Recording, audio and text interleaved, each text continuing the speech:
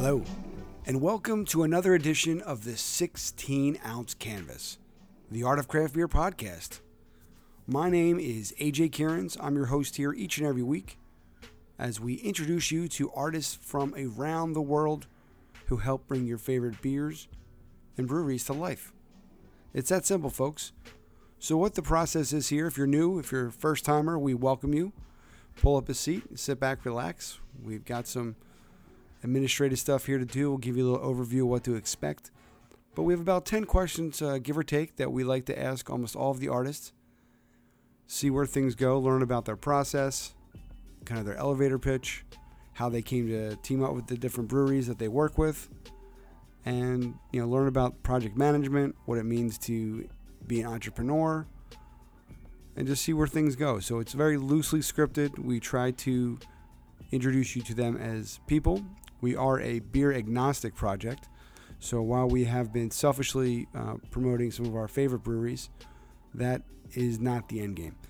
Some of these beers and some of these breweries, we haven't tried their beers. And, we obviously love to try all of them. That's just more for selfish and logistic reasons.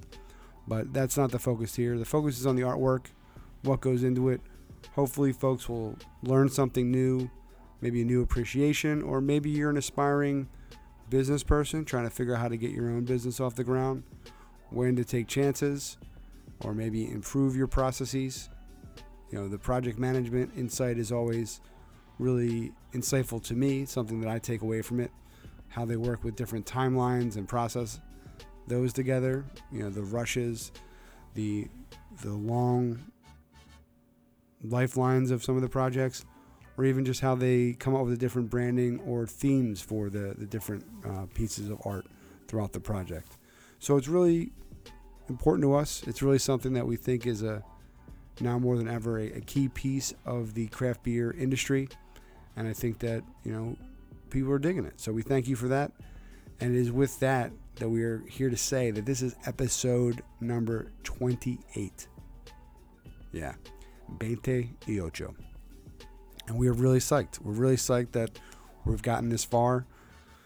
Who would have thought? 28 more episodes than we thought would be possible. And so it's really exciting that this week's episode features Matthew Ryan Sharp. Mr. Sharp comes to us from the Midwest. He has a great website, Midwestern Work Ethic.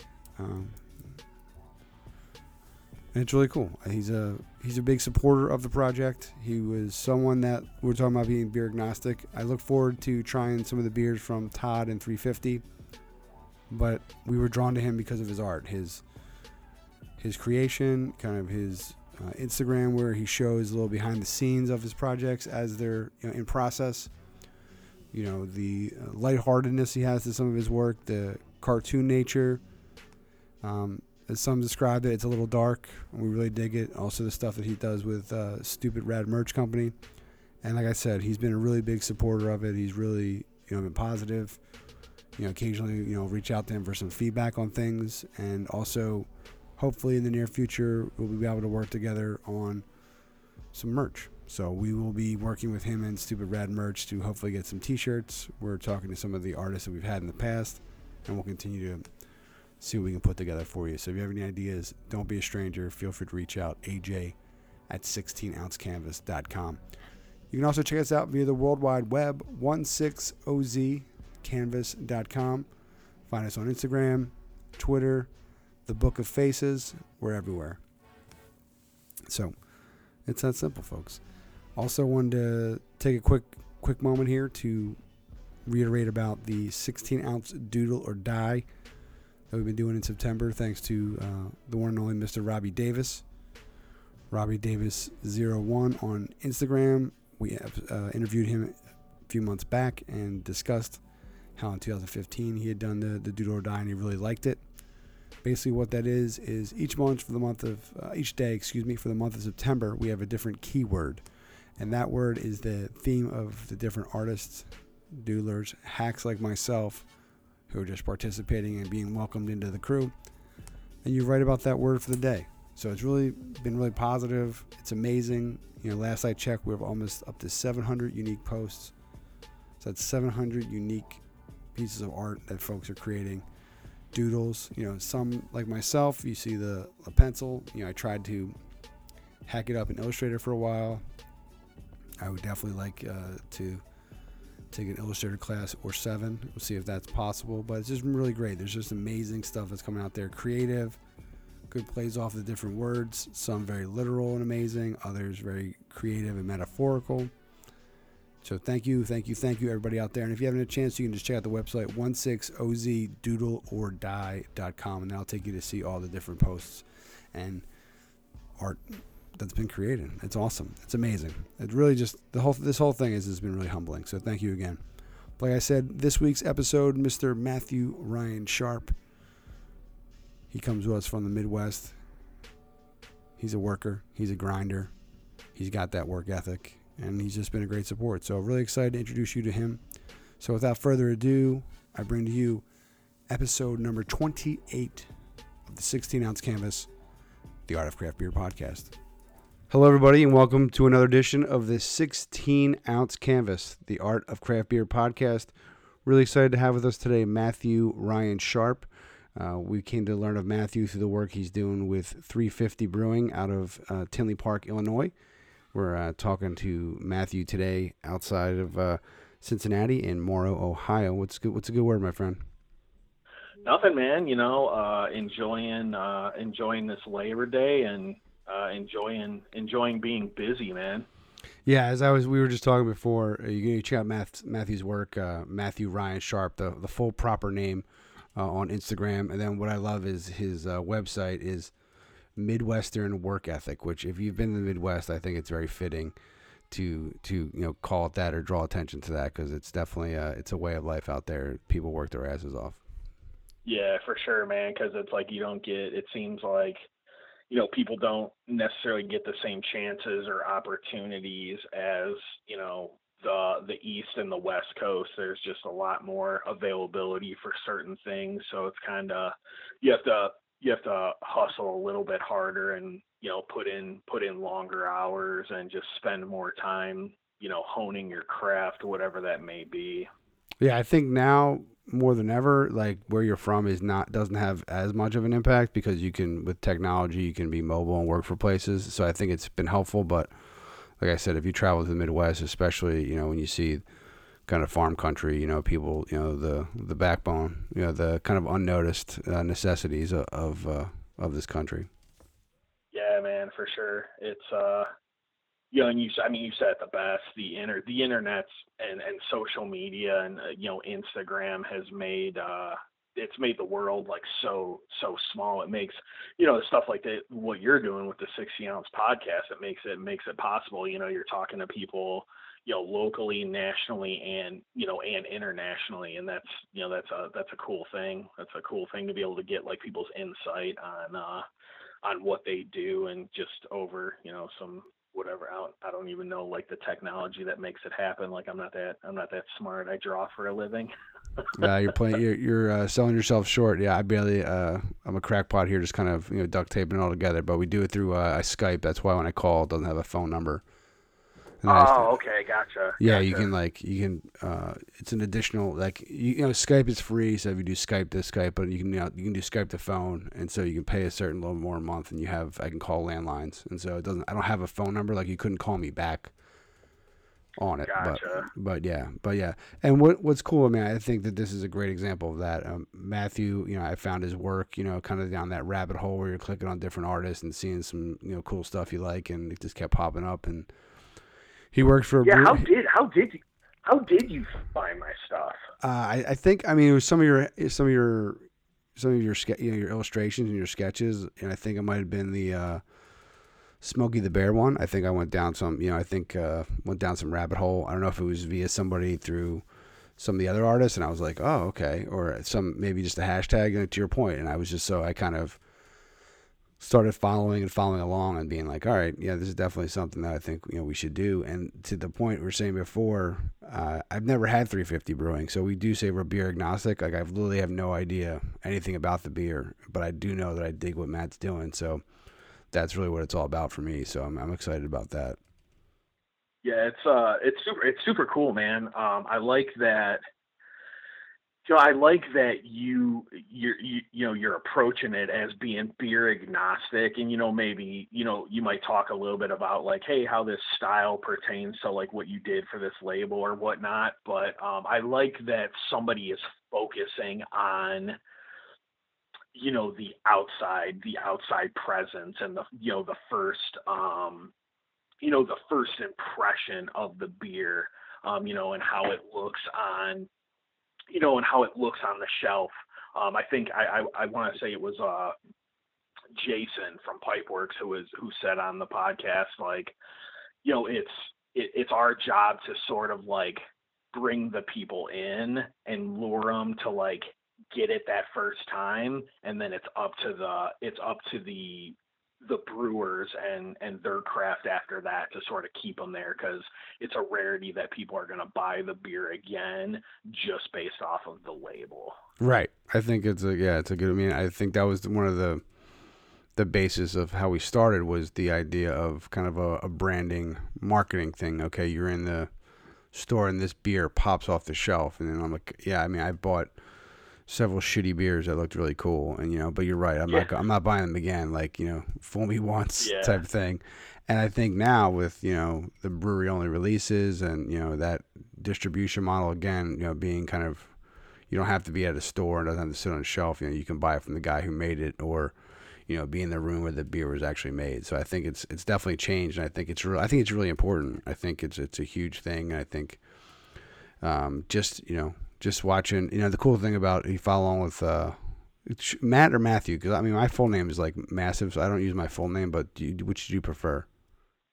You can, for the interview's sake, you can just call me Matt. When I'm talking to people and when I meet them, I introduce myself as Matt. I go by my full name on social media and through my website and on Facebook, because years ago when I was in like the art gallery painting scene, so many people, because Matt Sharp is the guy who used to be in Weezer and who is in the Replacements. So that's a good point. I was sending out like email like press packets and being like, hey, I'd like to exhibit at your gallery. I'm working on this new body of work, blah blah blah. And they'd be like, is this the Matt Sharp from Weezer? And I'd be like, no, it's not. I'm just a dude from Illinois. I mean, wait, if I was the guy from Weezer, could I get in this show? On just second thought. Yeah, right. Just right back, like wink, wink. Can't. Yeah, exactly. Or or the football player Matt Ryan. So you're getting it from all angles. Yeah. Yeah, yep, yeah. Because every now and again, like I'll do that thing where I'll Google myself just to see like what's out there, because there'll be stuff on the internet from, like 15 years ago. And yeah, that's always like, I actually don't get too much stuff from the guy from Weezer, but yeah, ton of the Matt Ryan stuff, the football player. Yeah, because they were just in the Super Bowl, so so that makes sense. Yeah, so yeah, we'll use Matt, or whatever. We'll just kind of go back and forth with it. I think it's I don't my full. We'll leave that for a teaser for a later episode. What AJ stands for. I don't know if folks will be able to guess that right away, but we'll figure a way to make that interactive. So you've been going at it for a good long while there, talking about doing gallery shows and 15 years back. So how kind of give your elevator. What's your story, man? Yeah, man. So this is like I'm gonna have everybody strap in, because this is kind of like a long-winded one. It's like a crazy sort of like roller coaster process. So all right, my feet are kicked up, man. I'm getting ready. Yeah, I'm just gonna kind of put my mic on mute and relax. These are the best ones, man. It's like, all right, yeah, we'll be back in a few minutes. Yeah, make it like super ease of labor on your end. So yeah, back in like 2003, I was working in a warehouse, kind of did a bunch of odd jobs, a couple years out of high school. I didn't want to go right into college, because I didn't exactly know what I wanted to do, in all honesty. Kind of stereotypical sort of response that you always hear. Like, I was one of those kids that, I was always drawing, I was always painting, I was always like sort of making stuff. playing music on and off, big into skateboarding, big into like, fireworks and blowing crap up and being like a destructive, like little shit kid. But I would always do, I would always, spend my nights, drawing and sketching and doodling and just, letting my imagination run wild. So, fast forward to out of high school, I knew I wanted to do something creative and I wanted to do something involving art, but I didn't know how I would be able to turn, my love for just like drawing goofy crap and like painting into a job where I would be able to pay my bills. So, moving ahead into 2003, I was working at Home Depot at the time, and I was working with a guy who he was going to school at night, and he was going to a technical college, and he was telling me about it. He's like, yeah, I'm going to school for graphic design. You go and you can pick from these certain programs what you want to get either a bachelor's or associates in, and they set up your schedule for you. He's like, you can go at night, you go 5 days a week for almost, for about 3.5 years, you could get your bachelor's degree. I got mine in about 3 because I proficiency'd out of some courses towards the end of my cycle there. And I was like, that sounds interesting. And I wasn't at that time, I wasn't really super positive about what graphic design was, but I decided I would go in and check it out. So, end up going there, end up enrolling, end up turning and burning through school. I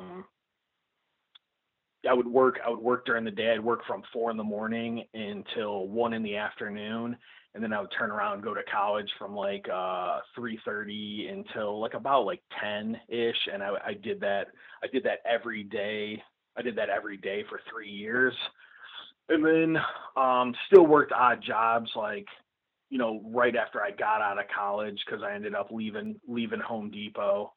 My first, I worked at like Office Max for like a week because they said they needed like a graphic design specialist, which that just meant that they needed to hire somebody who kind of knew how to open certain files and certain programs so they'd be able to print them.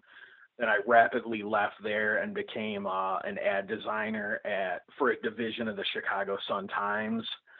About 6 months after I was there, they sent out an email saying that the Chicago Sun-Times and all its subsidiaries were filing for bankruptcy. So in order to cut costs, they were going to be cutting some jobs and cutting some hours. So 6 months after I got into my first official design job, my days were spent scanning PDFs, scanning order instructions from sales reps, and faxing those to like somewhere in India because, they decided to like outsource all the graphic design jobs from the newspaper to India. So we were like this weird in-between person who was just kind of like, I don't know, like sending all like the instructions, and like, I don't know, it was like a total like bullshit job. So then while I was doing that, because I was totally just not even engaged anymore, I decided to apply for a teaching position at a community college that was right down the road from where I worked for the newspaper, just to kind of, honestly, I applied for the job just seeing like, I wonder if they would even interview me. So I applied for the job, got a call like a week later to come in for an interview. Did one interview, and they basically told me, they're like, we're not, and up to this point, I had done a bunch of like freelance. I had been doing art gallery shows. I had been a gallery exhibiting painter for like, 10 years at this time. And so they hired me on the basis of all the stuff that I had done in a small window of time. They were like, we're really interested in like your story and your real world experience. So they brought me in. And I worked as an adjunct instructor teaching graphic design courses for um, about 5 years. And while I was working there, and I knew like my time was coming to an end at the newspaper because they were just like cutting people left and right, left and right. Um, One night in like the hallway of the school I was teaching, I saw a flyer that said like looking for graphic designers for like a sports apparel company that was located in Morris, Illinois, which was it was 10 minutes away from where I was living at the time. And I was like, I'm gonna send an email. Sent an email. Um, a couple days later, got let go from the newspaper, and then a couple days after that, I got a call from the sports apparel company to come in for an interview. Um, so did that, rocked the interview. They wanted to hire me, but they were on like a hiring freeze. So I kind of like sat around for like 3 months, and then finally got hired there as like a lead graphic designer and lead illustrator. And I was there for um, about 5 years as well. And my last year there, well, let me bring it back to like, so sometime in 2012, I was asked to. I'm working at the sports apparel company, and I get asked to be a part of this art collective that's in Chicago. They were a 6-member art collective. 2 of the members were going to be leaving, so they were looking to fill those spots. This art collective, they had a gallery space. They would host their own shows, but then they would also host other art exhibitions there as well. So they asked me to be a part of it, and then they asked me if I knew anybody else that would want to join in. So I suggested this guy that I knew from the Chicago art scene named Joey Potts, who is the creative director for 18th Street Brewery in Indiana. And the reason that this story is important is because Joey from 18th Street actually got his job as the creative director at the brewery while I was still at the sports apparel company. So I'm at the sports apparel company. Joey and I, we're part of the art collective for about a year and some change. Then we left because our careers were just too busy. I had a full-time job. I was still teaching. I was doing this art collective thing. I was still trying to do my own like personal artwork and illustration and doing gallery shows and stuff like that. So fast forward to like the end of my life cycle at the sports apparel company. I got a message from Joey saying like, hey, some guys from a brewery just came in here and they asked if I knew anybody who they're looking for labels and illustrations and apparel and all the accoutrement that go with opening a brewery. And I gave them, without hesitation, I gave them your information. So if you get an email from this guy or this guy, that's where it came from. About 2 days later, I got an email from Todd Randall, the owner of 350, and he was like, "Hey, just met Joey Potts from 18th Street Brewery. You come highly recommended. I'm getting ready to open a brewery. I'd like to talk about like doing some illustration and some labels, and we're gonna need some stuff." And before I actually got that email, I was interested in doing a beer label.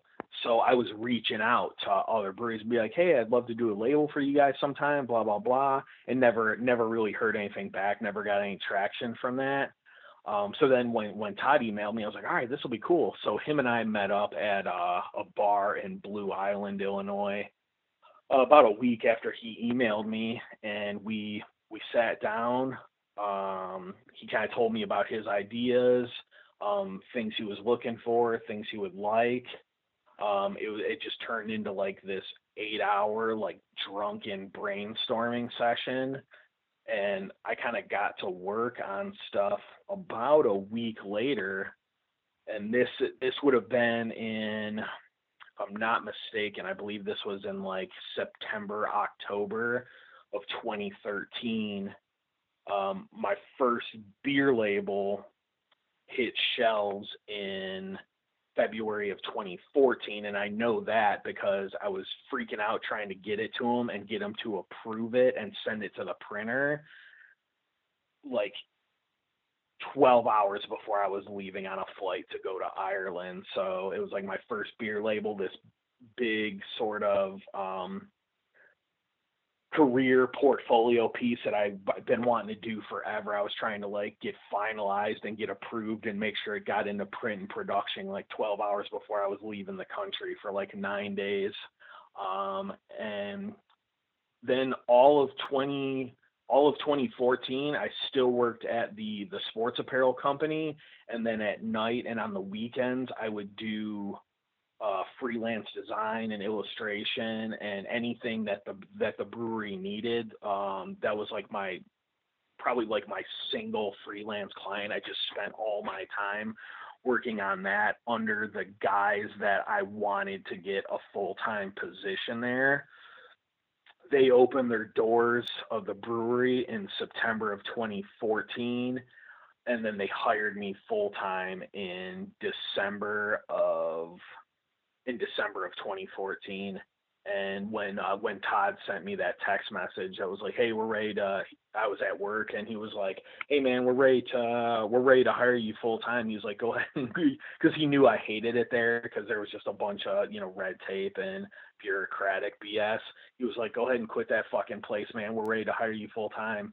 And it was like that whole scene in like Fight Club where it was like I left work that day knowing that the next morning was going to be the best breakfast that I've ever eaten in my entire life, and it was going to be like the start of something new. And the way that sports apparel place worked is the owner was kind of like a fucking douche. So if you put in your 2 week notice, he would let you go that day. He'd be like, "Well, if you don't want to work for my company anymore, like don't take a paycheck from me for the next 2 weeks."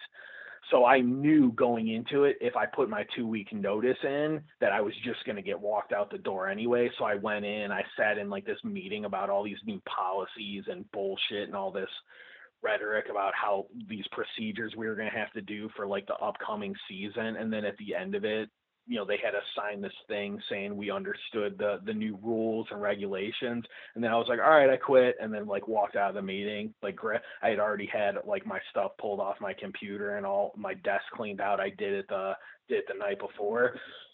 Drove to 350 Brewing Company, sat down, had a meeting with Todd about stuff that we needed to get going on. And then I worked the bar. I worked behind the bar that night.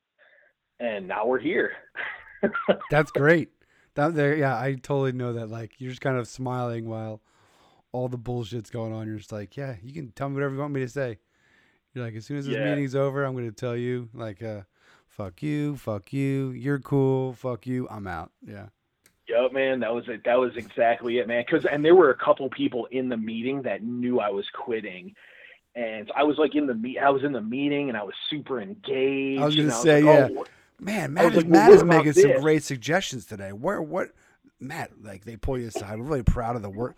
Well, way to be a team player today. You're really stepping up. You're really on fucking fire, man. You're like, dude, you have no idea. Like, this is what you should have been. This is how you should have treated me 6 months ago. Yeah, man. Yeah. And that was, honestly, like the last straw with that place was I was asked to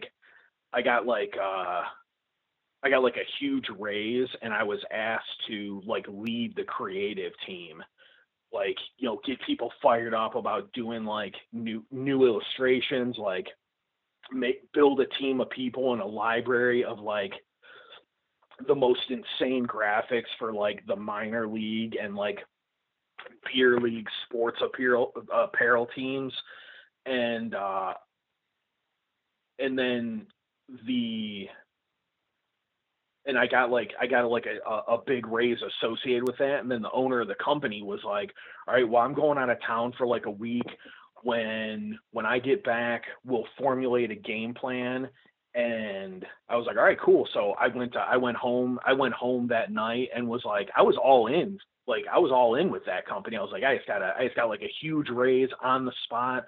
I just got made like the creative lead of like the company.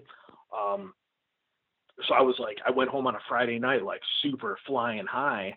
And then week goes by, and then this email goes out, and like this position goes to like this girl that was a total fucking moron. And like nobody had any sort of idea that it was like going to her. Everybody like was looking at the email and was like, really? She got that position? That doesn't make any sense.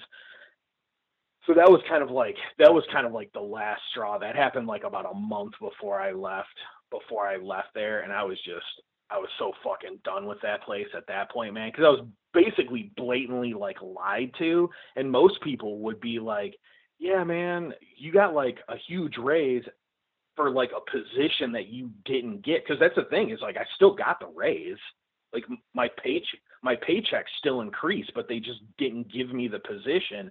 And for me, that was almost more insulting, because I take a huge amount of pride in the work that I do, and people wanting me to be involved and wanting to include me in the growth of their company or their business or their project. So for me, for you to be like, hey, here's 10 grand for taking on this position. Oh, on second thought, like, we're going to give it to this girl that's banging a manager. I was just like, fuck this company, man.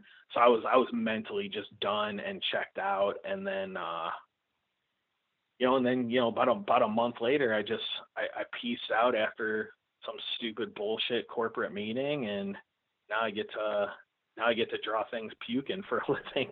Yeah, right. Well, yeah, you did. I mean, I don't know. I always think the struggle is part of the story, and that's why I find it always interesting. What got you there, and I think dealing with shitty bosses and shitty jobs is just as important as good jobs, because you know what you like, or working for somebody else. A lot of people have always said that when we've interviewed them. Being an entrepreneur, is knowing what it's like to be part of a bigger collective, whether it's the little collective you were in, or just kind of that corporate thing. You know where you excel and where you don't. And so I think, it's better to get those, it's better to have those grunt days, I guess, early on in life than when you're older, especially with a family and shit like that. Yeah, and I think that, just like you're saying, you pretty much at the peak of it working, almost 2+ full-time jobs, to get what you wanted. You obviously had to pay the bills and put the lights on, but what was, deep down inside, what was really kind of who you were. So it's always commendable, because I think that's really another breaking point for folks. Because if it was easy, right, to hustle, then most folks, wouldn't be doing what they were doing every day. But they sure make a moment to, to complain about what they do. But I think in a way you can control that to an extent, or at least have an outlet that's creative. Like I definitely like my normal job. I don't have any negatives about it, but it's not a creative outlet for me. I'm in sales, but so that's why I've made it a point to do something that was creative, and so I can lead by example for my kids. Yeah, man, absolutely, man. And my theory has always been, so you have, the reason I've always done, like you said, like two or three jobs going at once, is because you have one job that pays the bills. Like maybe that's what your insurance is through. Maybe that's where you make a decent amount of your coin, whatever it is. And then you have one that maybe you don't make that much money on, but it does what I call it fills your emotional gas tank. And it keeps you internally sort of running. And then you have like a third thing that maybe you do because it's really fun. It allows you a bunch of creativity. And you're probably just like a mildly like insane fucking person. And you're just like, you know what? I function really, really well with having a bunch of shit on my plate. Like, I find that I work better that way. So if I have like 3 deadlines from 350 and then something with Stupid Rad Merch Company, and then this guy that I'm doing an album cover for, like, he bumped his deadline up 2 weeks. If I got all that shit on my plate, it forces me to almost focus more. But getting back to like what you were saying, I think it's important to have those things that, make it available for you to live and, pay your bills and keep the lights on. But then you also need to do things that fill your emotional gas tank and sort of like internally keep your system oiled and greased up. And if you can marry and harmonize keeping the lights on and paying the bills with filling your emotional gas tank, obviously, that's sort of like the end result. But that's usually always like a rarity, especially in the craft beer scene. There's not a lot of people that I know that are like full-time creative directors at breweries. They do something else, and then they do the art and design and creative direction for whatever brewery they work at. They do that at night. And that's mainly because it's such a, quote unquote, like fun job. It doesn't really pay that great, man. So you kind of have to but it's one of those things, man. You're in an industry that's super fun, that's really laid back, that there's not a ton of rules and structure to. So you're gonna be less likely to have like, a fucking chest grabber when you're 36 than if you were like an accountant crunching numbers for some company. Yeah, exactly. And we are back. Matthew is a talker. It's actually nice. It makes my job super easy. Just shoot out a nice question to him, and he has stories for days. He is a chatty Cathy, and I mean that in the most kindest way possible. So it's really nice. Each artist, each experience has been different. Some artists, it's you're trying to get the information out of them, or they don't want to talk about themselves too much. Others, Goldilocks, just right. There's different levels. But Matthew, he warned me ahead of time, as he would say, that he likes to talk, and it was great. It's just really been a good experience, and so I think you get the feel of Matt and see how he likes to stories for days. So I think it's really great. He's a storyteller. Who knows? Maybe he'll get himself his own podcast or just some storytelling. But he's a new dad. Really, really good guy over there. So 350 Brewing is the brewery. He works with Todd over there. Great story how they met. And you can also check out his MidwesternWorkEthic.com and then Stupid Rad Merch Company. You can also find him on Instagram as well, Matthew Ryan Sharp. You are listening to the 16-ounce canvas. 16OZ. Often imitated, never replicated. Is that how that goes? I don't know. Something like that. We've definitely been noticing a few. We'll take them as nice homages, I will say, to what we're doing here. So we thank those who like the idea so much they're trying to use it as their own. So cheers to you guys. We do appreciate that.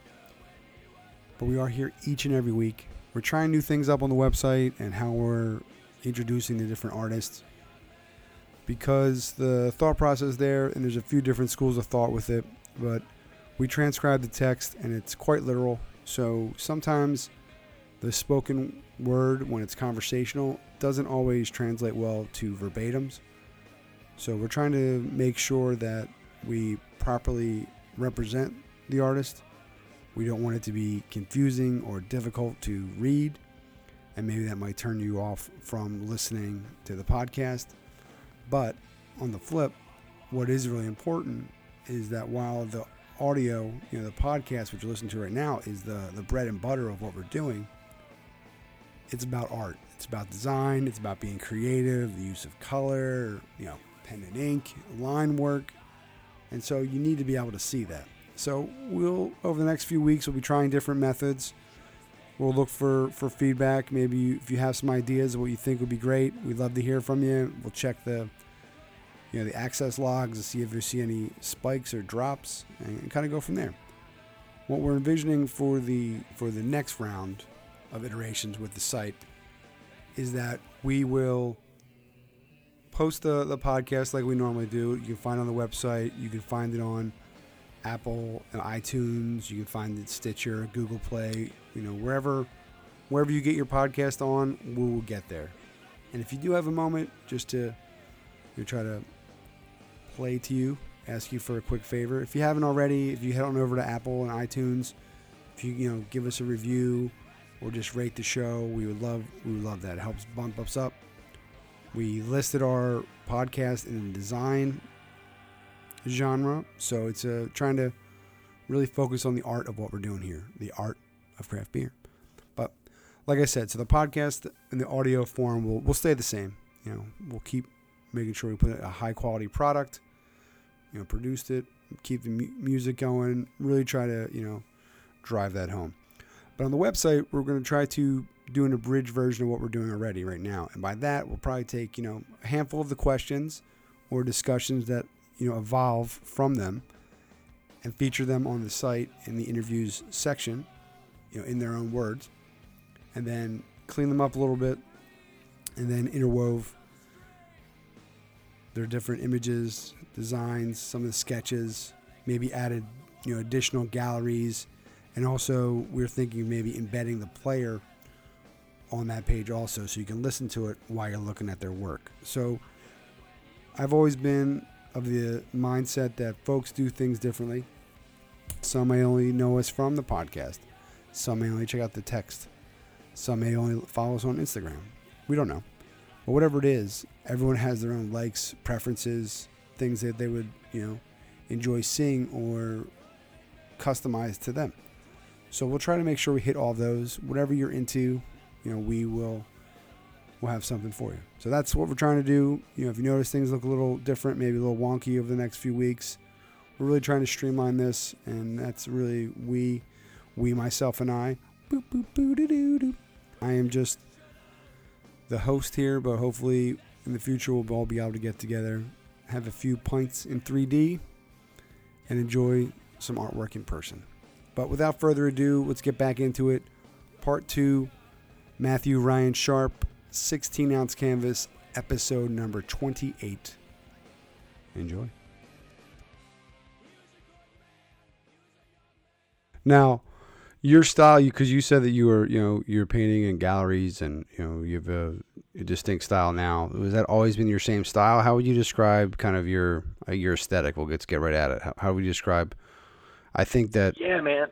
I think that's. No, go ahead. No, I think it's interesting because I like that, you worked like, some of your other jobs working with the sports apparel or the creative or you're doing some other things. I think versatility is important, and I think it probably also taught you a lot about, trying to customize your look or your design to, meet the needs of somebody else, which I think, again, as somebody running their own business is really interesting, is that the ability to handle rejection well. So I think it's interesting.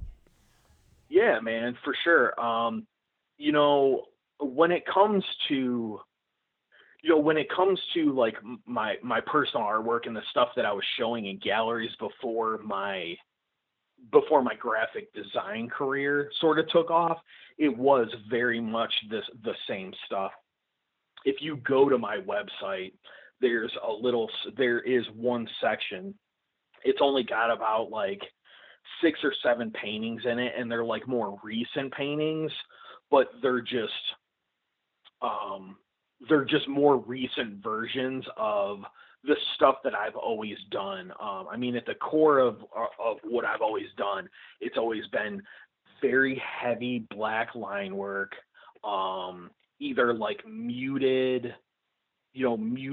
fall earth tone, sort of like Dust Bowl era colors, or like really bright, sort of like crazy shit, or a mixture of those two things, like the juxtaposition of those two things.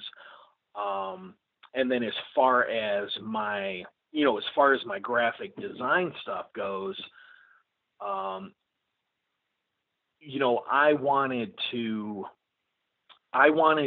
always wanted to do graphic design that looked like the way I illustrated and the way that I drew. And I just found a way to do that. Like when I was in college and I learned Adobe Illustrator. My first course in college was this intro to graphic design where you hand rendered everything. And obviously I burned through that because I drew and painted every night. Then my next course was Photoshop, which was, I thought it was kind of cool. I was mildly interested in it because I was like new to computers in general. When I went to college, like I never really like messed with computers too much until I went to college. So then I took Photoshop and I was like, oh, this is cool, but you're kind of just like taking photos that exist and like, oh, I'm going to like make this baby have octopus arms, and like you're just mashing up like kind of like other people's shit. Um, and so I was like, this is cool. And I could see like you could do some cool stuff with it, but it still wasn't like, it still didn't really grab me. But then when I learned Adobe Illustrator and I learned that you could draw on the computer, I was like, this is kind of interesting. And then I found out and then I learned about what vector actually is, and how it's a line segment program. It's not a pixel based program. So you can zoom in, 3,000%, and it's never going to get fuzzy or pixelated. Cause I always hated seeing like low resolution shit on the computer. It always annoyed me. And I was like, oh, okay, so this is so then I started like learning the ins and outs of the computer and like what it was that I liked about computers and design programs and stuff like that. So, but getting back to like what you were saying, like how would I describe my style? The two best things that I've ever heard is, for me personally, I've always been influenced by like album artwork, like skateboard graphics from like mid 80s, to late 90s. Kind of like that stereotypical shit that like a lot of kids are into, that were like born in like the 70s and 80s. I was, been a big fan of like tattoo culture, anything with like heavy, bold black lines and then like colors filling in that line work. But the two best ways I've ever had what I do described to me is one of my first art shows, like, patrons of the exhibition will walk around and you kind of had to stand there and be like, hey, I'm Matthew Ryan Sharp. I'm the artist. Here's my pictures. Like, please, please tell me all your opinions about what you think right to my face. And this girl told me, she's like, I really, really like your stuff, but it's kind of dark.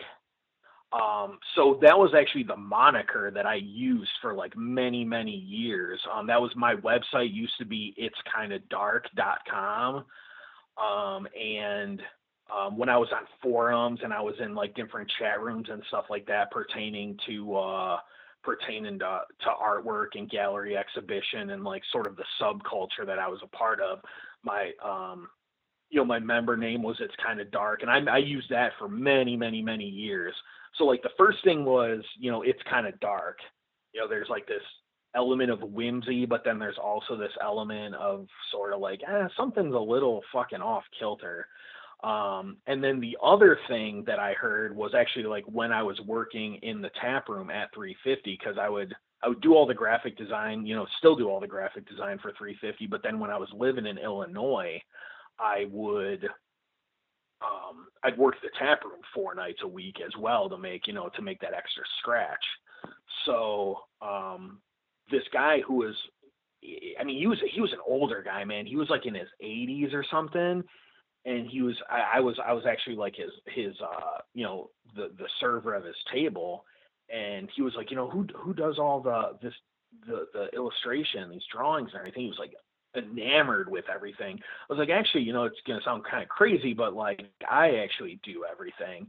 And he was like, oh my God, and he just had nothing but like praises for what I was doing. He was like, this is unbelievable. He was like, I've been an illustrator for like 40 years. He was like, this stuff is so great. Like, it's got such a fun voice. And, I can't even think of like, cause I was kind of like taken aback because it was like such a glowing review. I was waiting for like Ashton Kutcher to jump out and like somebody to like throw a pie at my dick or something. And, so he said that it reminded him of if Calvin and Hobbes were assholes. That's a good, that's like, yeah, if you have a press kit out, that should be, yeah, you should definitely have it on there. I love Calvin and Hobbes. That's hilarious. Yeah. So, I mean, that's honestly, that's like the two, to shorten the story up in like one sentence is, like I'm a hardworking Midwestern kid that grew up on like skateboarding, loud music, tattoo culture, blowing shit up with fireworks, and my art's been described as like bold line work, colorful, and if Calvin and Hobbes were assholes. Well, there you go. Yeah, and you actually, yeah, and you bring that all together. I mean, I as to date ourselves. I mean, I remember the Garbage Pail Kids. So the one, the Jerry Bomb label is great. I love that one, especially the blowing shit up. We had definitely had kids in our neighborhood who definitely were lucky they still have all their fingers when I was growing up. Yeah, man, for sure. And that's so 350 we do a seasonal beer release. So one comes out with every season. So spring, summer, fall, winter. We do a beer series called Gutter Punk Kids, and it's a total play on Garbage Pail Kids. It's the layout's very similar. Like I got the little peel here sticker arrow. Yeah, do they peel off? I've been wondering that. They peel off? No, I was gonna say that'd be the biggest. That probably would cost you an arm and a leg. That's seen. Yeah, because you'd have to get like what's called a kiss cut, and it'd be a super pain in the ass. But people ask that a lot. I just did it for authenticity purposes. I wanted it to look as close to the label as possible as I could get it. And to this day, I still think like the most clever thing I've ever come up with was replacing the Tops logo and making it say hops. I did notice like, that too. I think that's subtle. I love that shit. Yeah, like I think that's probably like the most like that'll probably be like the best thing I ever do. Like it came to me and I was just like, oh my God, how the fuck hasn't somebody done this already? Like even if it was like, somebody did a beer label, it's like a baseball card or something like that. Cause I mean, there's millions of beer labels out there. I was just like, how has somebody not done this?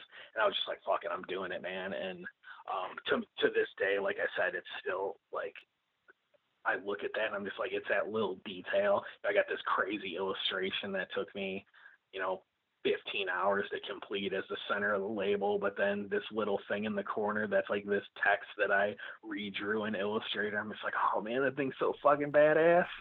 Yeah, right. It's so great. And one of the breweries that does one that's like a baseball card is RAR down in Maryland, and I think it's like Puck Face, or it's basically the play off the Billy Ripken card, the fuck face one. I don't know if you know that one, which I love. Yeah, it was great. I was down there and I was like, the guy was wearing a shirt and I was like, that's the fuck face. And I'm like, okay, you're in Maryland, Baltimore, like the whole. I was like, yeah, it was great. I was like, way to go. Yeah, that shit's awesome, man. When people can do stuff that's like, not only like pertains to the region that they're in, but then can also do something really, really clever. I love that sort of shit, man. Like I've seen some stuff where, like two of the things that I love is I can't think of the brewery right offhand, but it looks like the tree air, the labels look like the tree air freshener, but they're like hop tones. instead. I can't think. I can't think like what the brewery is that does that, but it looks like the Christmas tree or like the tree air fresheners that you hang in your car, but they're hot cones, and I mean it was designed flawlessly, like it looks so good, and I was like, it's one of those things. That's how you know, like when you see good design or you see a good illustration, you look at it and you're like, fuck, I wish I would have thought of that, man. So there's that one, and then there is this brewery that did a series of beers and they base their labels off of old like Krylon spray paint cans. So Yeah, I know what all you're the talking about for those ones. I think yeah, I'm not sure what, but it's like that white with the orange and yeah, the red, yeah, yellow, and blue circles. Yeah, yeah, man. I saw that and I was just like, fuck, it's so good. yeah, But I love shit like that, man. I love seeing stuff where I'm just like, you know, man, I wish I would have thought of that. And then it like, I feel like it makes you sort of like think a little bit harder and think a little bit more about what you're doing. Cause I mean, you know, I know a lot of people, they always want like, and me personally, like I always want that reaction. Like I want somebody to look at something I did and be like, damn, I wish I would have thought of that. Like I want to be that, whatever that catalyst or that muse for somebody else out there to like kind of get them fucking charged up and going. well, you're doing a good job, man. We noticed, so we're going. Thanks, thanks, man. I appreciate it. It's always cool when people appreciate what you do. And this is again, man, this is such like a cool platform where it's just strictly focusing on the people that are like making craft beer look good.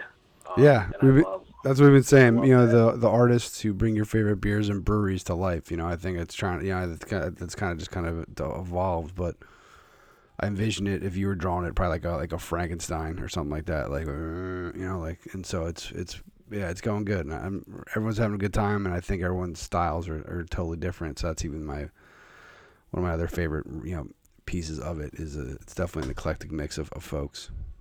Oh yeah, for sure, man. And just like listening to, because I think I've listened to every interview except like I'm behind. I haven't listened to like the last two just because I've been out of town and I've What the been fuck? places What? where I know I'm fucking dropping the ball, Yeah. man. Sorry, this interview's cut Like short. We gotta go. No, yeah, no, it's yeah. great. And again, we'll just go on the record. I mean, Matthew, we have the crazy idea, especially. I mean, maybe artists connect with crazy ideas better than anybody. But when you have an idea and you're not really sure, and you reach out to somebody and they write back like, "Fuck yeah!" I mean, that's what I've been looking for, something like this, and they listen when you talk to them. It's not like, "Oh yeah, you're doing good," and it's they engage or give feedback. So I definitely I feel that vibe, and I do appreciate that, man. Yeah, man. I mean, I absolutely, like I said, I'm 100% on board with whatever you're gonna want to do in the future because I love the platform, and I think it's super super important, especially in especially in the day and age that we live in. The craft beer scene is massive and it's growing, and yeah, I think it's important for the people who create great labels and great branding and all that stuff to be honored the same way that like a good beer is honored, man. Going back to like what Jason Burke said, man, we're sort of like the frontline infantrymen in like this craft beer war, I guess you could say. So, you should make your shit look as good as possible to engage the viewer and make them want to buy, make them want to grab the product. And then, it's up to, the symbiotic relationship of the designer or the brand manager or whatever and the brewers to bring that together so people like continue to drink the beer. But yeah, man, as soon as you reached out to me and were like, hey, like I'm this is what I'm doing. Like, I'd love for you to be a part of it. I was just like, oh my God, this is fucking awesome. And then to go back and like listen to the backlog, because I think when you reached out to me, you'd already had like 7 or 8 of them done. So I was going back and like listening to them all, and I wanted to like kind of hear just like what the format was. And I was familiar with a decent amount of the people that you had interviewed already, but then there were some people that I was new to, and I liked how everybody kind of had like a different story. Everybody had a different approach. Everybody has like, there were some people that they're like, oh yeah, I paint this thing and then I hand it off to like, I hand it off to like their internal design team, and they lay out all the text and stuff like that. It's always cool to hear like people's level of involvement, like either like I'm in it from like start to finish, or like I do this section and then it gets handed off and then it's kind of out of my hands. It's always cool to like hear that and just learn about everybody else's processes. And I think you do a super good job of like, you do a super good job asking the tough questions. AJ, we're getting down to the hard facts here. Exactly. Yeah. Well, no, life's like, there's just so much bullshit in life that's like stressful. I think it's important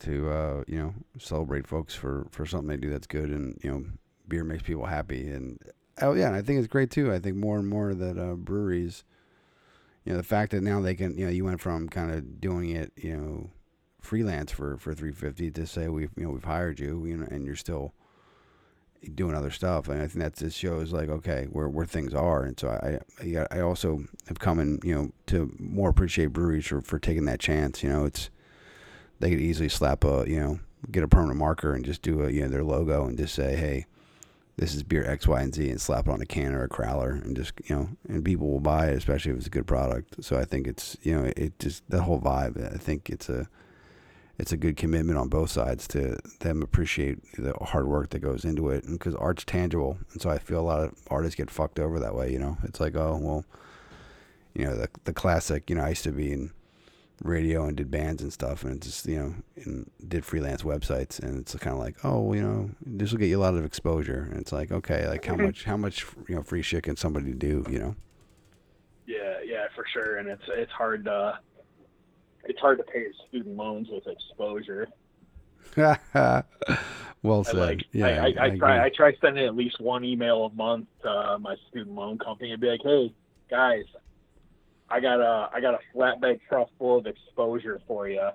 I'm gonna be driving down to Pennsylvania to get that for you. Yeah, what's the exchange rate today on the the exposure here? Because I got tons of it here.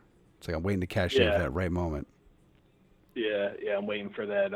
I'm waiting for the NASDAQ numbers on exposure to go through the fucking roof so I can get paid. Yeah, right.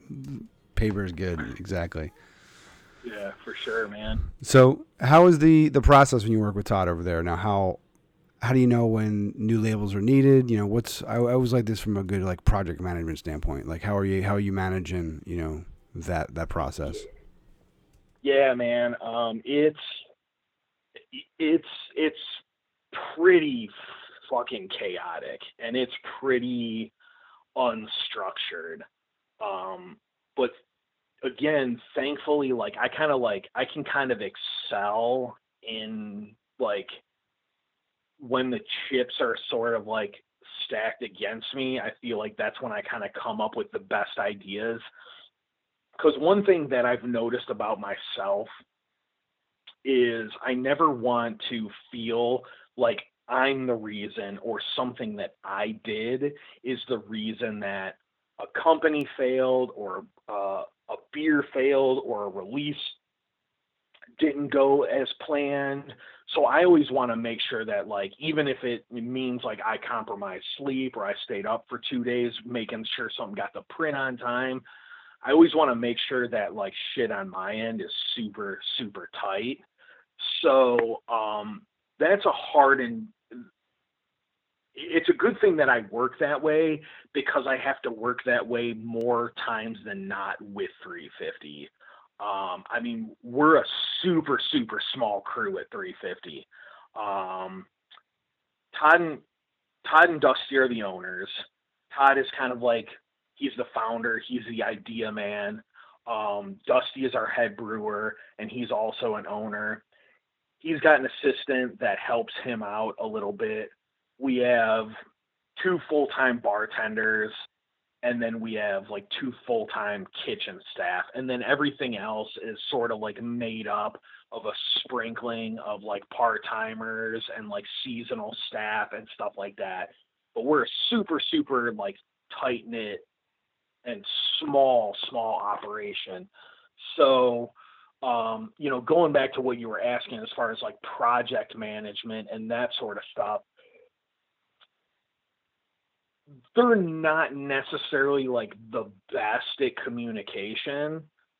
It was better when I lived in Illinois because I worked behind the bar 4 nights a week. So I could be like, hey, what are you brewing right now? Hey, is this going to need a label? Is this going to be on tap only? I could ask sort of like all those questions that I needed in order to, like do my job accurately.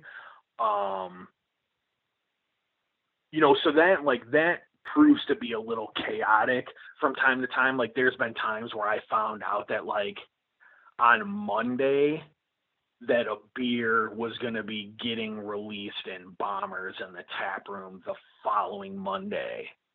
And I didn't even I had like a rough, like, oh, hey, this beer, like we might be doing this beer in the future. So then I would have to like do the drawing. And that's the other thing too, is like my process takes longer because I do a conceptual sketch, then I make a Xerox copy of that, and then I ink everything to sort of like fine tune my line work. And then I scan that in and I redraw everything in Adobe Illustrator. So by the time it gets to the label phase, I've already drawn the illustration 3 times. So that process just takes me a little bit longer, and I use the pen tool in Adobe Illustrator, and I use a mouse. Like I don't use a Cintiq or a stylus or a pen tablet or anything like that. It's just the way I learned using the mouse and the pen tool, and that just I'm really, really fast and accurate with it. And I think it's also kind of like what gives my look to it, because it's like this weird mixture of like curves, and then it'll go to like weird angles and stuff like that. Just my drawing style, it lends itself well to like the way that I do it, because that's the way I draw. That's kind of like the way I draw naturally. Is I'll go from like a fluid, smooth area to like a hard, angular section. But going back to as far as like the structure at 350, I have to be like super, super fluid, and because it's kind of like feast or famine, like I talked about at like the beginning of the podcast. There'll be stuff where like there's a month where there's like not much going on, or there's not too many like releases. Everything like nothing's getting packaged. Everything's going to be on tap. And maybe I already have like all the illustrations done for that because they're beers going on tap that we've had on tap before. But then there's other times where it's like, I'm looking at my list of shit that I got to do right now. This month I have to do, and I just kind of got this list a couple days ago. I'm looking at like six labels / or like promotional illustrations. So some stuff's going to be getting like canned, some stuff's going to be getting bottled, and some stuff's just going to be going on tap. But Todd likes to have like images for our on tap stuff to be able to put on social media and promote and stuff like that. Sort of like optic stimuli to bring people in order to like wanna try the beer and stuff like that. But as far as working with Todd, I mean, him and I have been working together since October of 2013. And, when we sat down that day at that bar when we first met, and he was telling me like the first beer that they were packaging at the time was called Crook County IPA, because the the the brewery is located in Cook County, Illinois. So it was a play on that. And his original idea when he was telling me about it, like, and mind you, this is like the first time we met. He was like, I want to have like that green highway sign that says like "Welcome to Cook County," but then like somebody spray painted a red R on it, and I was immediately like, I don't know, man. I feel like that's kind of like the obvious solution for like the it's kind of like the obvious solution for that visual problem. Like I just wasn't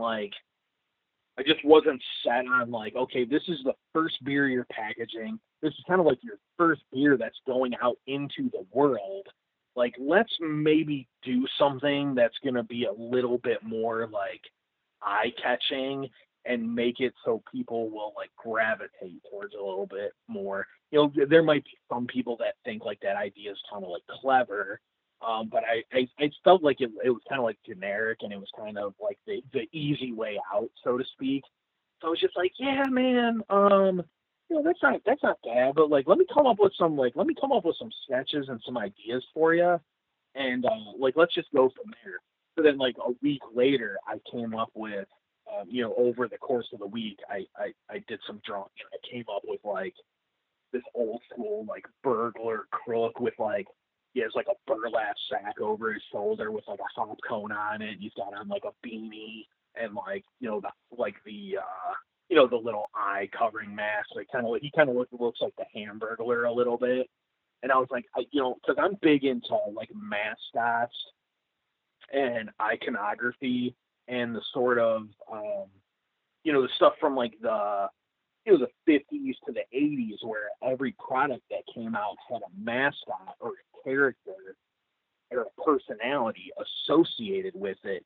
So then that way, like, people sort of got like emotionally invested. So anytime they saw that guy, they're like, oh man, that beer must be coming around again, or oh hey, it's that rabbit, like this must be something for that cereal company, or whatever have you. I've always liked that idea because I don't know why. I think it goes back to just like my childhood and the stuff that like interested me as a child. Like I was always anything that was like super visually entertaining. I always liked.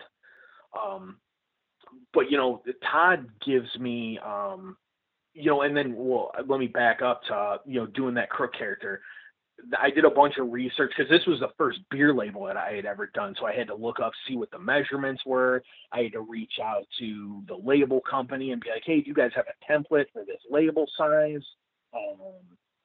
The craft beer scene was around at the end of 2013, but it's definitely like so much bigger now, and there's so many more resources now. So I had to do a lot of research. I had to look. I took it upon myself to like go look at like all the governmental stuff that you had to look into to have on the label, and like certain information on the label needed to be like a certain point size, and it couldn't be like, it had to be like light text on a dark color or a dark text on a light color because it needed to be legible and stuff like that.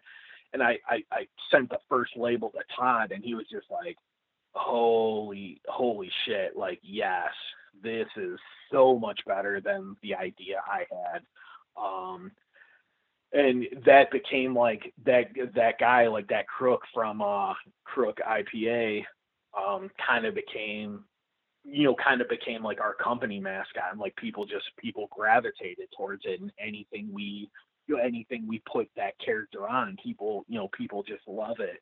And so that, I think that solidified Todd's trust in me, because we didn't know each other at all. It was our first time meeting. We got like pretty shit faced, and like I was kind of like, yeah, man, I don't know if your idea like for this is the best right now, which is kind of like a ballsy move, for wanting to like do a beer label as bad as I did. But I was confident in my skill set, and I was confident that like I got a good read of Todd and the type of person that he was. and I felt like I knew what his brand was going to need. And it worked out, and he loved it, and people still love it to this day. I mean, we just released a shirt at 350 Fest with that character on it, and I mean, they sold out at the fest, man. People just really gravitate towards towards that imagery, and for the most part, outside of like the communication being like weird from time to time, just sometimes I'll get stuff in an email, sometimes I'll get stuff in a text, sometimes I'll get stuff in like a Facebook message. So I kind of have to check like every avenue for like incoming things, but I kind of just always need to be like ready, and always need to be thinking about like what could be potentially be coming down the pipeline. And Todd gives me a shit ton of freedom, man. Like there's really nothing that's off limits for me. And, from listening to like past episodes, you got people that are like, I sit down and I have like a couple meetings, and then I do a design, and then I send them that, and they give me revisions. It's really not like that. Like with 350, like Todd or Dusty will tell me like what the beer is, what the beer name is.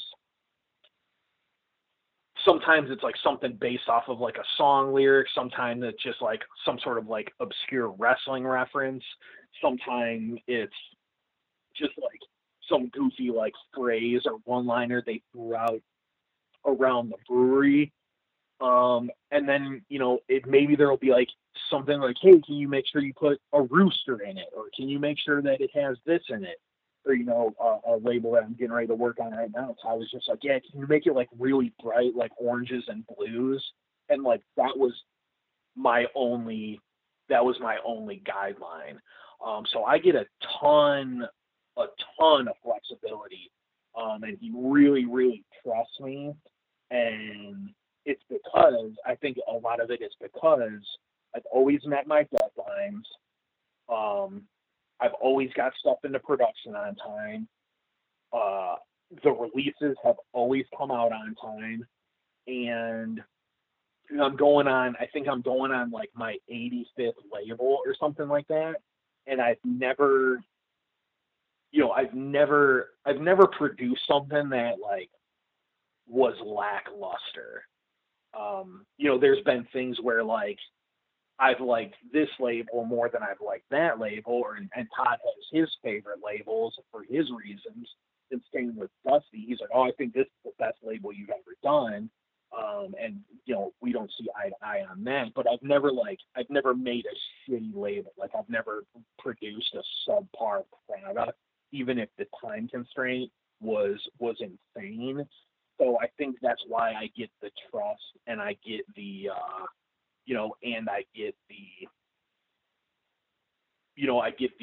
the freedom from Todd, is because he knows I'm always going to produce, a quality product, and always put the best foot forward for the company. Because at the end of the day, so many people now know that like I'm the guy that does everything. So not only is a 350's reputation on the line, but it's also, my reputation on the line, because I worked in the tap room so much that, people have a face to the name and what my role at 350 is. So, it's just a personal integrity for me. Like I never want to make a shit product. So I feel like I've been talking for like 15 minutes straight. No, it's all good, man. Yeah, it's nice. I don't have to like I've, as you know, I have a bunch of the questions. I don't have to like try to get to them. You're making my life very easy, but not in like a, oh man, when's this guy gonna shut the fuck up kind of way. So it's all good. I definitely would. Yeah, I definitely would cut you off or just edit that shit out. So it's all good. I tried to forewarn you, man. I'm a pretty long-winded dude. That's why if we would have done this in person, it would have been awesome, because we would have like got hammered and we would have smoked a bunch of cigars like Ron Perlman style. We would have just been lighting the next one with the next one with the next one. But it would have been like a 5-hour podcast. You would have had to break it up into like seasonal segments. Yeah, I do. I do notice the love of the cigar, so I do regret that that's not in person. But like I basically am just keeping a map around the country now, and as I travel, I'm gonna meet everybody at some point. So I'm just excited. Oh yeah, so, I can't wait, man. I can't wait. I love doing stuff like that where you feel like you're friends with somebody on the internet when you have like you've had barely any interaction, but you just get like I have a pretty good read of people, and like just when we were going back and forth and like joking and talking about this and that or whatever, I was just like, yeah, man, I like this dude. Like I can't wait to like sit down and have some beers with this dude. It's just like I know right away if I like you or if I don't like you. Yeah, I'm pretty good. Yeah, I'm pretty good with that too. Yeah, I can kind of tell. So it's all right. So we'll get matching tattoos. I don't have any tattoos though, so that's the only area that we probably don't. I love tattoos. I just don't have any because I know once I got one, I would just like be a walking pincushion. I would just be doing it up. Yeah, man. You'd end up looking like me. But I'm trying to get primed for it so I'll fit in when I go to prison. Yeah. Yeah. No, I didn't hear the joke, and I was like, "Fuck, that was gonna be a good one." So I apologize. It dropped for a second.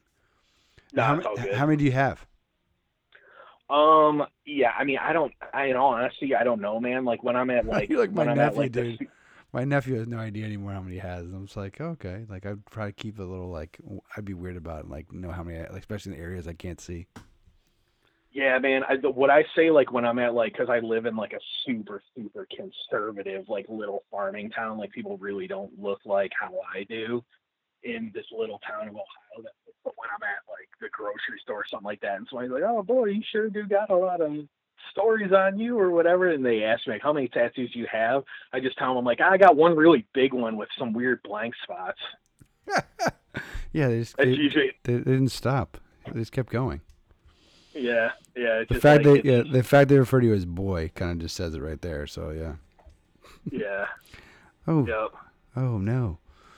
Excellent. Now let's see what else we want to find out. Okay, and when you're creating, like, what's music wise? Like, what are you into? Because this is one of my favorite parts. What do you rock? Are you I feel like you're a rocking out kind of guy, but I don't know. That might be totally presumptuous.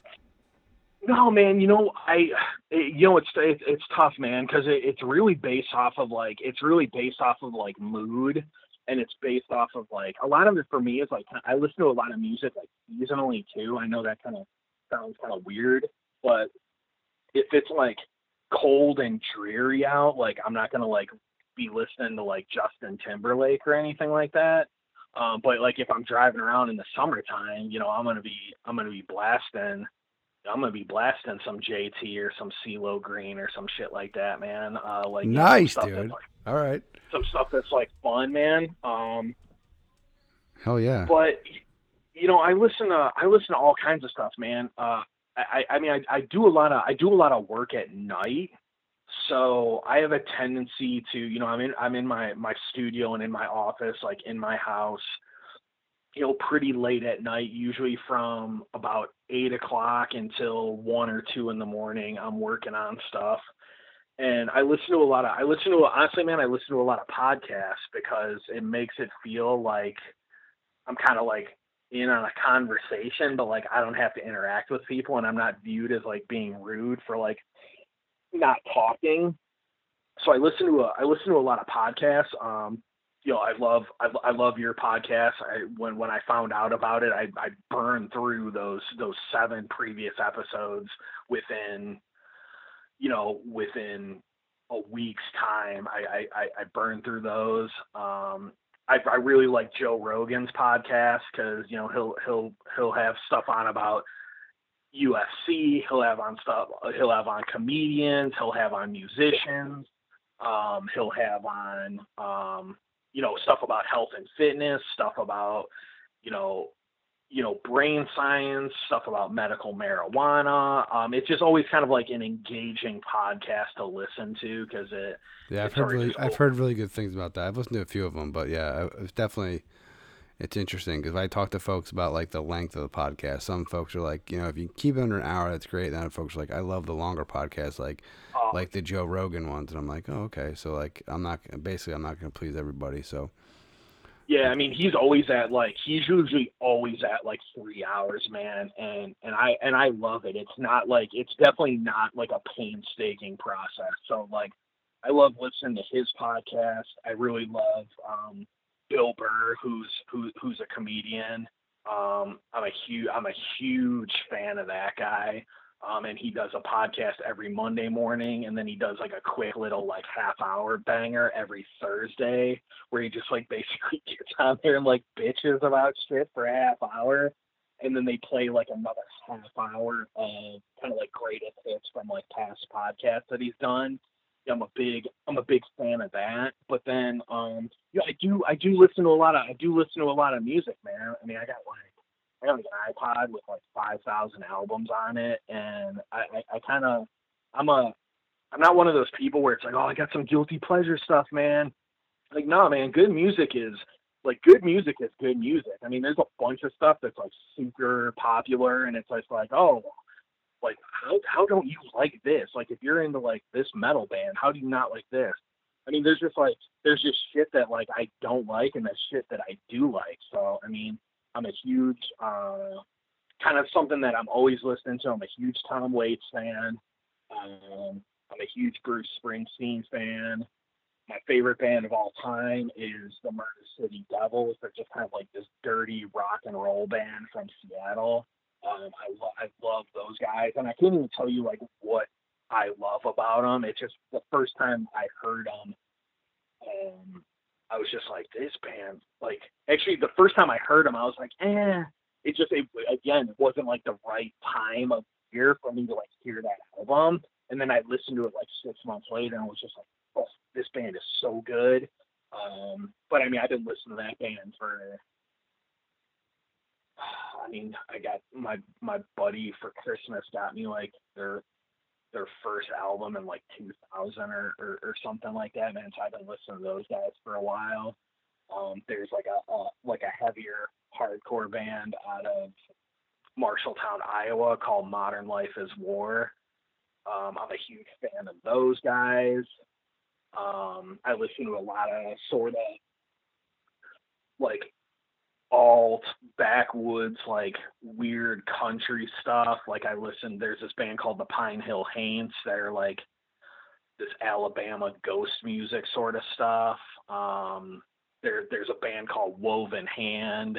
That's like this weird sort of backwoods religious country stuff. It's like kind of talking about like you know, the all lingering like power of God and how you should like fear his wrath and shit like that. It's just like really weird, like creepy stuff. But the guy's a beautiful songwriter, man. I listen to a lot of instrumental stuff, like in the fall and winter when when the leaves start changing and it starts getting colder and there's snow on the ground. I listen to a lot of instrumental stuff. Like there's a band from Chicago called Pelican, and there's a band from Chicago called Russian Circles. They're both like these instrumental sort of like, I guess you could say like progressive rock bands that are just they do a good job of like building an atmosphere. So sometimes like when I'm creating stuff, I like that. I like just like an atmosphere being built. And then sometimes like if I'm working during the day and I got my windows open and it's like, it's a day like today where it's like 80 degrees out, like I've been really into this band. They're either from New York or New Jersey. They're called Iron Sheep. I've been listening to them a lot lately. They're just like really fun, and they kind of have like this, for lack of a better description, like this anthemic sort of sound to them, like very easy to like chant and sing along to. But again, man, it really all depends on mood, and it depends on season, and it depends on time of day. Like sometimes I'm just like into one thing, and then sometimes it just like bounces around. But I mean, I listen to stuff in like every genre, with the exception of like new pop country. Like I think that shit's stupid. Like I think it's basically just like hip hop and like rap music disguised as like, oh, I'm using pedal steel, but I'm talking about like all the same shit. It's just like it's appealing to like I don't know. I don't like it. It's appealing to like a demographic that I feel like I don't want any involvement in. I don't even. Yeah, that question. Is always important to me because it's always new music, and that's what I love. And then when we do the playlist up, it's good. But I haven't even heard of that. But yeah, definitely. There's just some music I try. I can't get into it, and I can't say that every track or every artist in that style doesn't work for me. But there's a good chunk where I'm just like, ugh, I can't do it. Like I'll try. Like I'm pretty. Yeah. I'm pretty. Like if a guy's a sick guitar player, I'm gonna notice that regardless of whatever it is. But there's just some styles where I'm just like, oh, I'm like, all right, that's if that makes you happy, that makes you happy. But that's not me. So I definitely hear you. I like to dabble, especially with the kids. I mean, who knows what the hell we'll be listening to today? So I can hear them screaming in the other room. Like you never know. Especially with Alexa now, we have not that we get any sponsorship yet. We'll figure out how to do that. But the Amazon Echo, it's awesome, and it definitely can kill a mood too because they just come and go, Alexa, play this, and I'm like, I was into that album right now. Like, I don't want to hear the Pokemon, soundtrack again.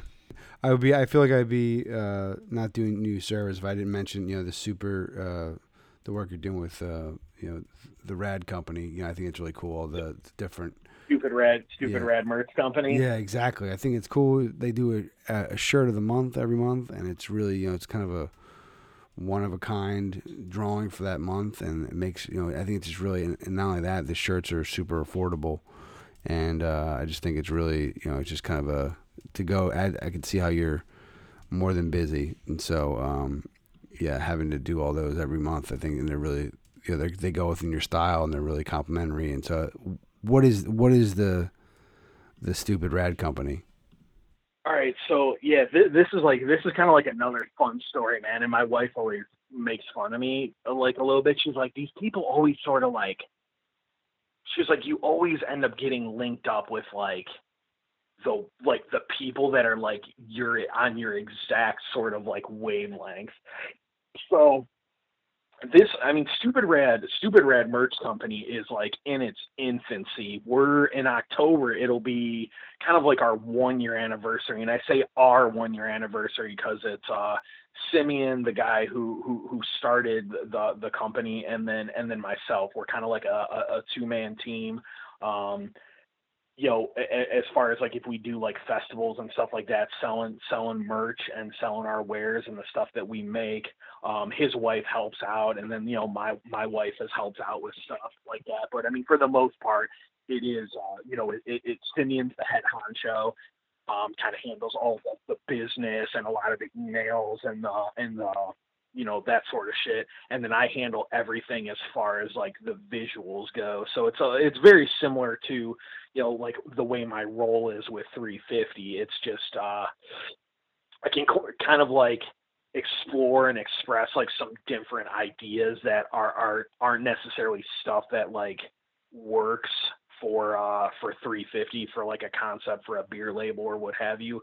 Because I have like this notebook full of ideas where I'm just like, all right, I want to do this at some point, or I want to do this at some point. And I don't know if you saw, like I posted on Facebook, like I got like this sort of like this graphic design bucket list that I want to start like working through of like things that I want to make, and just start reaching out to companies and be like, hey, I see that you do this. I'm a graphic designer. Like I'd like to do this for you. I'll actually give you a price break on it if like you let me make one of these for you. So I got stuff on there that's like, I want to do like a skate deck. I want to do the design for like the housing for a guitar pedal. I want to do a hot sauce label. I want to do I'd love to do some branding and shit for like medical marijuana. Just because I think that's like, years and years ago when I was a little kid, I sort of like suffered from epilepsy and having seizures. So I'm super interested in like the development of that and how it can help like keep like seizures and epilepsy at bay, especially in especially with kids, because I remember like that just being like a super horrendous experience for the couple of years that I went through that. So anything that I can sort of like help with that, I'm interested in. But going back to I don't want to get too far off the path. Going back to Stupid Rad Merch Company. So it was around, I want to say it was like last July. Todd reached out to this guy who was making like like the little 1-inch like pin back buttons that you can get. He reached out to this guy that was like located in Illinois. They were talking. Todd wanted to get some 1-inch pin back buttons made it was actually for like the Gutter Punk kids beer releases. He wanted to get like little 1-inch pins made of like every one of the Gutter Punk kids and release them at an event we were doing. And that was Simeon from what now became Stupid Rad Merch Company. So he got wind of my stuff because he was just like, holy fucking, because him and I are the same age. Todd's I think like a year or two older than me, so we're all kind of like right in the same age. So he was like, oh man, this is totally, he's like, this is awesome. It's like, totally a knockoff of like Garbage Pail Kids. He's like, this is fucking sweet. Like this illustration's badass. So then, we got some pins made and this and that, or we got some buttons made. And then a couple months later, it was right around like the end of September, the beginning of October. Simeon shot me an email and was like, hey man, I'm kind of looking to take what I'm doing with like these pin back buttons and do it on like a larger scale and offer like super affordable like band like merchandise for like local and upcoming punk bands and like even more established like bands and artists and other designers and stuff like that. He was like, but I feel like I need an identity and like a branding overhaul. He's like, I really don't have anything. And he was like, and I was aware of him, but I was like, all right, like what's the name of the company? And at the time, he was just making buttons, and his company, he was going by like Stupid Fucking Buttons. And I was like, all right, man. It's kind of like that same sort of thing that I had with Todd, where like I liked his enthusiasm, I liked his ambition and what he wanted to do with the company and his sort of like business model and what his thought process was behind everything. But I wasn't in love with the name because I knew, yeah, there's going to be like some people that like think that name's kind of funny, but then there's also, from a business standpoint, there's going to be a bunch of people who dismiss your company because it has fucking in the name. So I was like, man, like, what do you think about like maybe doing a different name? I was like, I feel like you're going to be, sort of like putting an albatross around your neck with that name. Is there something you could like, is there something you could play with or something else you could do to maybe make it a little bit more digestible for the public if you're really looking to sort of like grow this company? I was like, we can still sort of like have a goofy name and have like some goofy imagery, but I feel like you're going to alienate a lot of people right off the bat with just the name. So he ended up arriving at at Stupid Rad and Stupid Rad Merch Company. And he just asked me, I asked him, I was like, hey, take a look at my website. What do you like? What don't you like? This was just going to kind of help me gauge, like, visually how I was going to, like, tackle his, like, logo and his branding and stuff like that. I kind of always ask that with people that I do, like, hey, look at my website. What do you like? What do you don't like?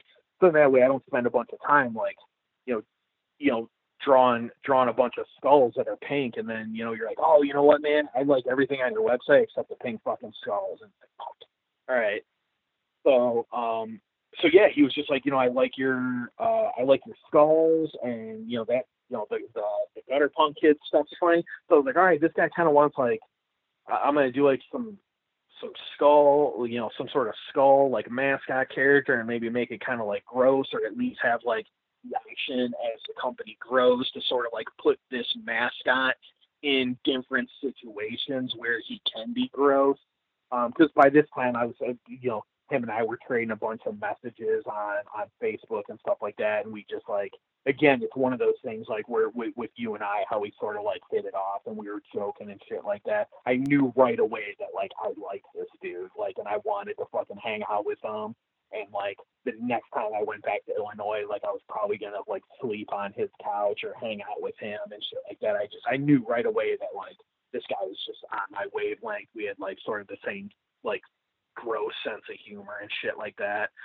So I did like the first logo for him, which is like the primary, the primary mascot with the little skull guy. We called him like the party skull, like standing there holding like the kind of looks like the cardboard sign, like that's a Stupid Rad merch company. And he fell in love with that logo like the same way I did. Like I got done with it and I was just like, fuck man, I kind of actually don't want to like have this guy pay me for it, because I kind of want this logo for myself or something. But he ended up, we ended up like doing the business and making that logo for him. And then it sort of like snowballed from there. But the long and short of like what Stupid Rad is we're kind of like a two-part animal. We are a middleman for bands, artists, and other designers, because we have relationships built up with some manufacturing companies. So we're a middleman, but rather than like being a middleman and like, oh, we're going to tack on like $100 for your order because we're the middleman. What we do is we ask, if you're an artist or you're a band or you're a company that we're working with, all we ask is that if we make a product for you, can we make like anywhere between 25 to 50 more of that product to sell on our website? And then that's how we will make our money. So if you're a band and you're going on tour, and let's say you're getting an enamel pin made from us, and you go on tour and you're only going to have the enamel pins on tour, and maybe you're not going to Philadelphia, then you can come to our website and you can buy one of those and you can get one of these pins. And then it's all it's shipped from us. It's the same exact pin that's on tour, but maybe you weren't able to get it because they weren't coming to your town. That's kind of how we make our money. With doing that deal, we're like, hey, can we make like 25? And we always agree upon that. We tell them like, hey, we're going to make 50 of them, or we're going to make 25 of them, and and sell them on our website. So if you run out of them, or if they're only on tour and you're not going to the UK and somebody from the UK wants to buy them from our website, that's kind of how we do that. And then so that's like the band, artist, company design aspect of it. And then we also have like all of our own like branded stuff where we're kind of selling ourselves as anything else, like take like take Ruka, or take like any sort of like skateboard company or any sort of like brand that makes their own branded apparel. We're doing that sort of thing. So the money we make from selling other stuff, we funnel into like making our own product to sell, to grow that brand and to grow that recognition. So I mean, we've done some cool stuff. We've made air fresheners. We've made we make a ton of stickers for ourselves. We make patches. We make enamel pins. We do the shirt of the month. Awesome. Yeah, and hopefully, and everyone just will hopefully be doing some 16-ounce canvas shirts with you guys. So hopefully that goes well. Yeah, man, for sure.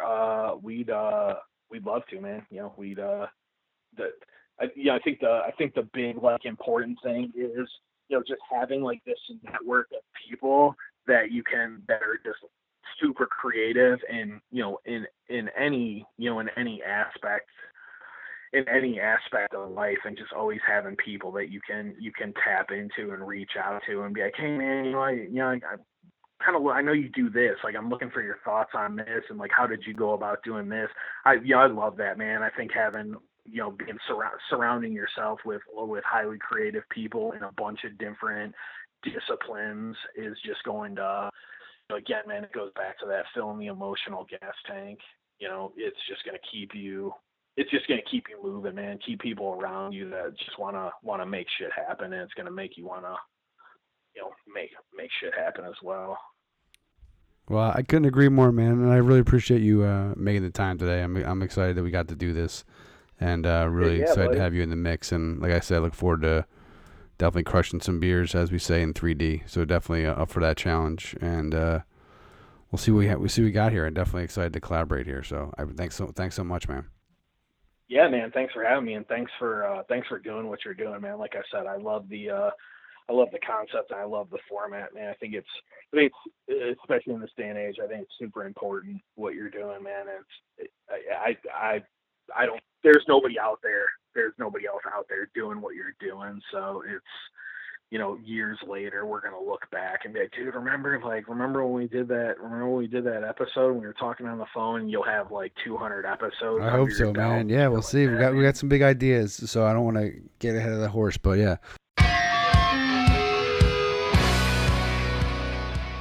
And there you have it, folks. The essential Matthew Ryan Sharp interview right here on the 16-ounce canvas. The Art of Craft Beer podcast. So first, wanted to once again thank Matthew, Maddie, for taking the time, joining us, and being a part of the project. Like I said, he's been a huge supporter. I really love what he's doing.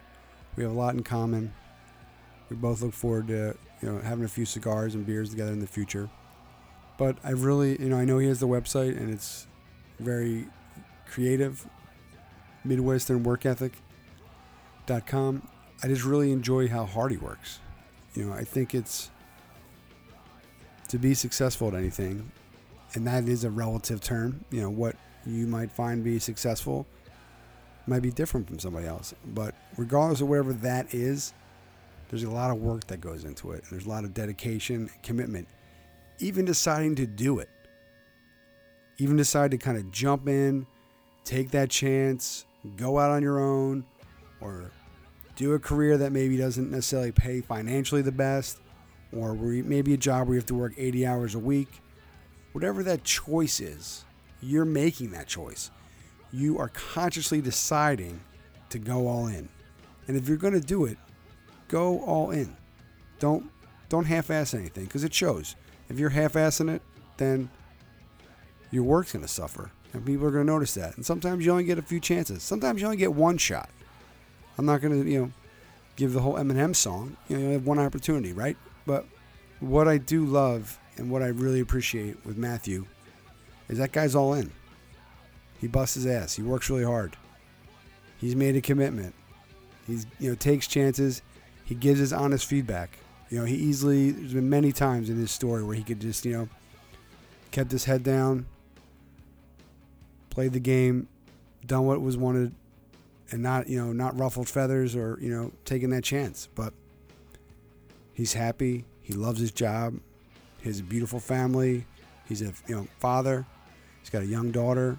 I mean, those are the type of things that when you have a family and you start kind of building that crew up, your squad, right? That you really take seriously. You take a little more thought into it. Like, not only do my choices impact myself, but they set a theme for what others who know me or, that I've created will do. And so that's how I like to think of things, that my choices impact others, hopefully impact those who are listening, because maybe you're learning something. And that when people tell me they learned something or it was really insightful or maybe impacted how they did work, that is the greatest gift. But also trying things, I tried to, I gave, 5 or 6 years, managing a band, and we tried to make it, we did the radio show for, 11 years. And I got to a point where, professionally, I interviewed at a few stations. But what that wasn't why I wanted to do radio. So I just, I pulled it back. And that's how we, come back to do this. We have creative control. We're really trying to carve out our own niche. So to get back to it, rock on, Matt. You're doing a great job, man. Keep up the great work. Really excited to have you, be part of this and your support and, digging what we're doing. His encouragement, that really helps. And just, it's nice. I've been lucky to meet some great folks doing this, present company included. And it's been a lot of fun. So hopefully you take something away from it. Hopefully you keep coming back each week to learn a bit art-wise, business-wise, maybe take a life lesson or two, or maybe you just like to hear my radio voice, or maybe you think I'm funny. I don't know. 1, 2, all of the above is fine by me. So thank you once again. You're listening to the 16-ounce canvas, the Art of Craft Beer podcast. I'm AJ. AJ at 1616ozcanvas.com. That is the website, 16ozcanvas.com. Twitter, Instagram, Facebook. Drop a line. Say hello. Let us know what you're thinking. But thank you all for being a part of it. We will be back next week. I want to thank everybody also who sent kind words about my mother-in-law who passed away. It really does mean a lot. We dedicated our episode last week to her.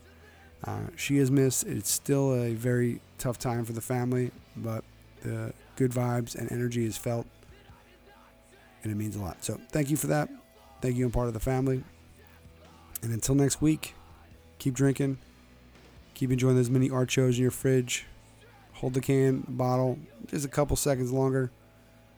Appreciate all that went into that, inside, outside, and all around. Who's that?